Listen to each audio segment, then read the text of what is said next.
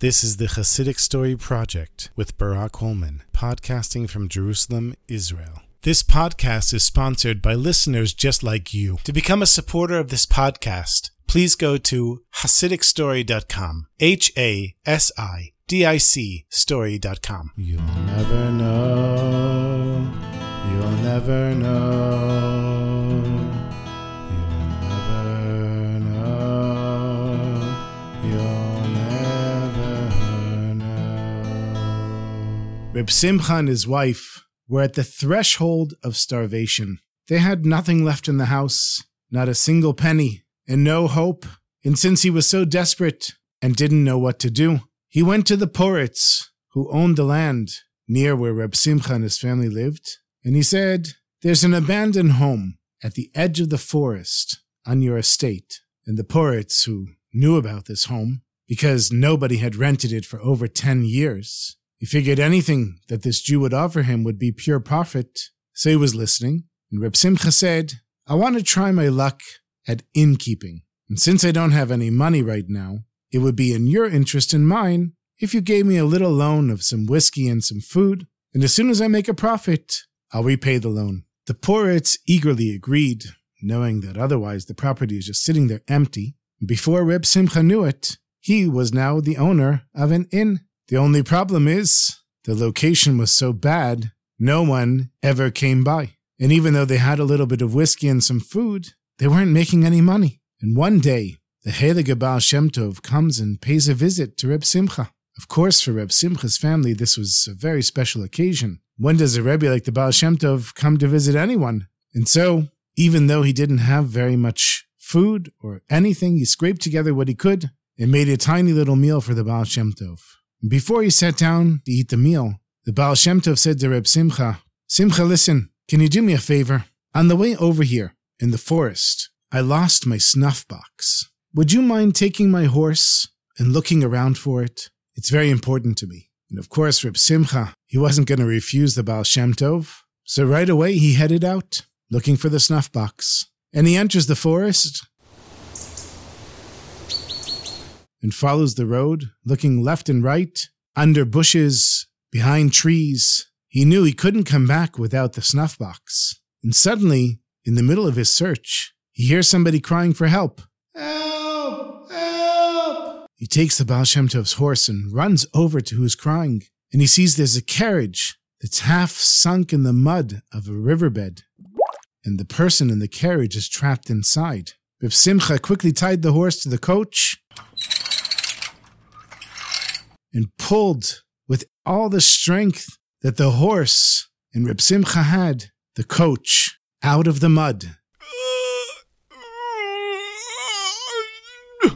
and was able to get the person inside out. And Reb Simcha saw that he was freezing. He'd been sitting there for such a long time. And he said to him, "Listen, you're in very bad condition. If you don't get some help right now, you might catch pneumonia and die. You're going to have to come back with me to my house. Get some dry clothes, eat something warm until you feel better." And the person in the carriage, he was in such bad shape, he didn't even get a chance to answer Simcha, who quickly put him on the back of the horse and took him back to his inn. And when they got there, the Baal Shem Tov seemed to have forgotten about his snuff box that he lost in the forest. And he said, "Here, put the man by the fire and give him a meal. Give him a meal that you made for me. Obviously, he needs it much more than me." And so all the members of the family, they scurried about to make the man comfortable. And after he ate, Reb Simcha took him to a clean bed where he cleaned himself up and slept for the night. The next morning, it turned out that the person that Reb Simcha had saved was none other than the prince of the country that they lived in. And he thanked Simcha again and again. And he said to him, "Listen, I want to give you some money for saving my life. It's the least I can do." And he gives Simcha 2,000 rubles. And the Reb Simcha looked at this money. He'd never seen so much money in his entire life. And he looked over at the Baal Shem Tov, who was shaking his head. And Reb Simcha looks at the money, and back at the Baal Shem Tov, and then he turns to the prince and he says, "Your Highness, no thank you. I simply did my duty, as any human being would do for another." And the prince, he looked around at the tavern, and he saw that there was a leak in the roof, and that the door was broken, and that the windows were broken, covered with paper and rags. He looked at the children who were in torn clothes, It looked like they haven't eaten in a long time. And so he opened up his purse. He said, you're right. 2,000 rubles really isn't enough money. Here, take 10,000. I see that you need it, and I could never repay you for saving my life and taking such good care of me. But here, please take this as an expression of my thanks. 10,000 rubles. Reb Simcha never dreamed in his entire life that he would ever have so much money. And he eagerly looked over at the Baal Shem Tov, who was sitting at the table. But the Baal Shem Tov simply shook his head and warned him that he may not take the money under any circumstances. And so Reb Simcha had to decline the gift from the prince. But the prince tried again and again. He took everything he had. He gave all the jewelry he had, everything he had in his pockets and his purse, gold coins, diamonds, money. Everything was sitting on the table, all for Reb Simcha. But all along the Baal Shem Tov was shaking his head and saying, nope, you can't take it. And so Reb Simcha told the prince, I'm so sorry, I can't take your money. And the prince said, well, since you refuse to accept any money or a gift, let me at least write down your name for my records, so that I can always remember the kindness you did for me. And soon after the prince left, the Baal Shem Tov also left. Reb Simcha and his family wanted to give a little bit of tzedakah to the Baal Shem Tov, so they literally took the last few tiny little coins they had and gave it to the Rebbe. And the Baal Shem Tov left without saying a word.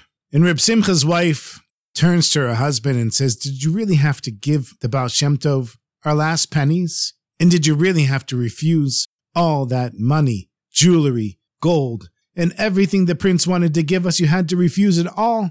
It's not like you didn't do anything. You saved him in the forest, and we gave him a meal and a place to sleep, and he wouldn't have found any place for miles around. And you did save his life, and now we're starving without a single coin in this house. What are we supposed to do?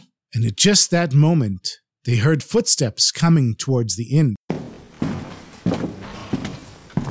And a big farmer bursts into the room and demands a shot of whiskey. The wife turns to Reb Simcha and says, Simcha, there's nothing left in the barrel. Never mind, says Simcha. Put a little water in the barrel and shake it up. Maybe it'll still have the taste of whiskey, and that'll be good enough for him. And so the wife places a little glass before the peasant, who downs it in one gulp. Give me another one. So the wife goes to the barrel, puts a little bit more water in there, mixes it up, puts another glass on the table. He drinks it down, says, that's the best whiskey I've ever had in my life. I have to tell my friends about this place. And he left a few coins on the table and left the inn. And that was the turning point for Reb Simcha and his wife. The fame of his liquor spread all around the land, and all of the local Gentiles began coming to his tavern regularly.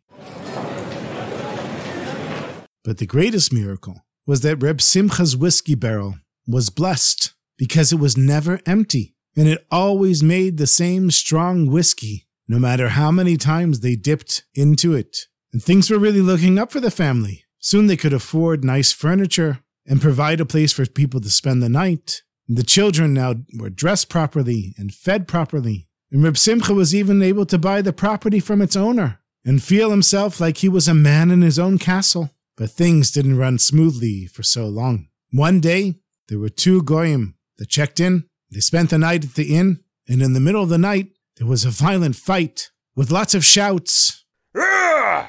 Rah! Rah! And one of them rushes outside and said, my friend has been murdered. The landlord, the Jew, stole all his money and killed him, thinking he could get away with it and blame it on me. But I know the truth. Get the police quickly. Help before he kills me as well. Now, the whole time Reb Simcha had been sleeping. Of course, he had nothing to do with this. But the police didn't care. They showed up right away and took Reb Simcha. Didn't ask him very many questions. They accused him of murder, stealing money, and put him into jail until he waited for his trial. And Reb Simcha is sitting in his prison cell, and he's saying, this is how it is for us Jews. We have no power. We have no rights. We get accused all the time, and I know that if it's my word against this goy, I've got no chance. Nobody's ever going to trust me. But I'm innocent, and Hashem is on my side, and for sure, Hashem will save me from death. And so then, he stood up and started saying Tehillim, and he was full of hope, and he knew that everything was going to work out. And suddenly he hears the sound of a rusty key turning the lock of his cell door. And a policeman walks in and says, "Get up, Jew, you're leaving." And Simcha says, "What happened?" He said, "The king has granted you full amnesty. You're free to go." But Simcha didn't understand. He said, "What happened?"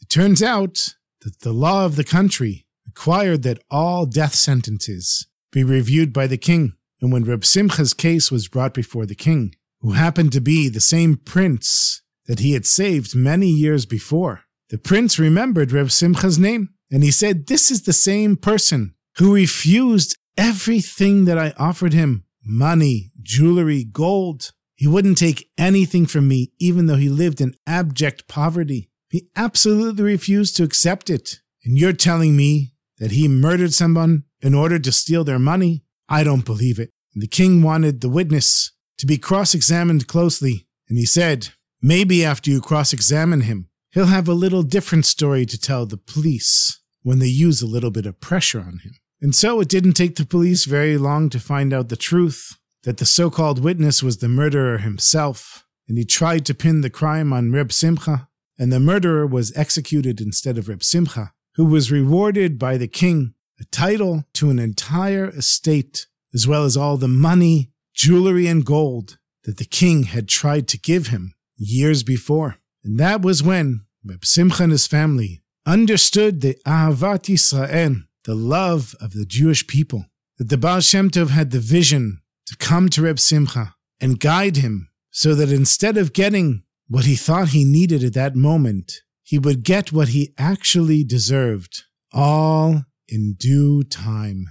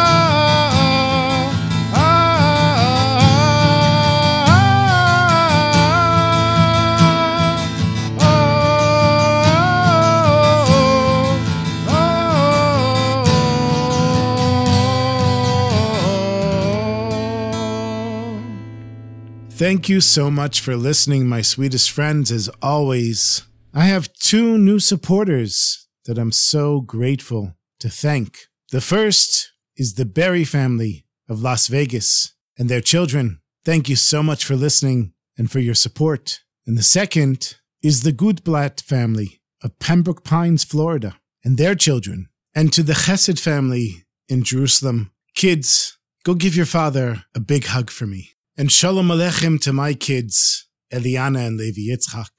Thank you so much for listening. Thank you for becoming supporters. And thank you for your kind messages. And everyone who sent me messages of Mazel Tov and left me supporting comments. I really appreciate it. You know, to you, my listeners, you might not realize it, but I sit here by myself in my office in Jerusalem. Today happens to be a winter storm. The building is kind of abandoned. And I record these stories, which of course I'd love to do, and I'm always happy to do them instead of the actual work that I get paid for. And I think, who's listening to these stories? Who's out there? And when you write to me and you send a support contribution, I know who's out there, and it warms my heart, and it means so much to me. So wherever you're listening, please make sure to leave a comment, a like, share this with your friends. These stories, they're stories that heal the heart and warm the soul. And I wish the whole world could hear them. And you, my friends, can help that happen.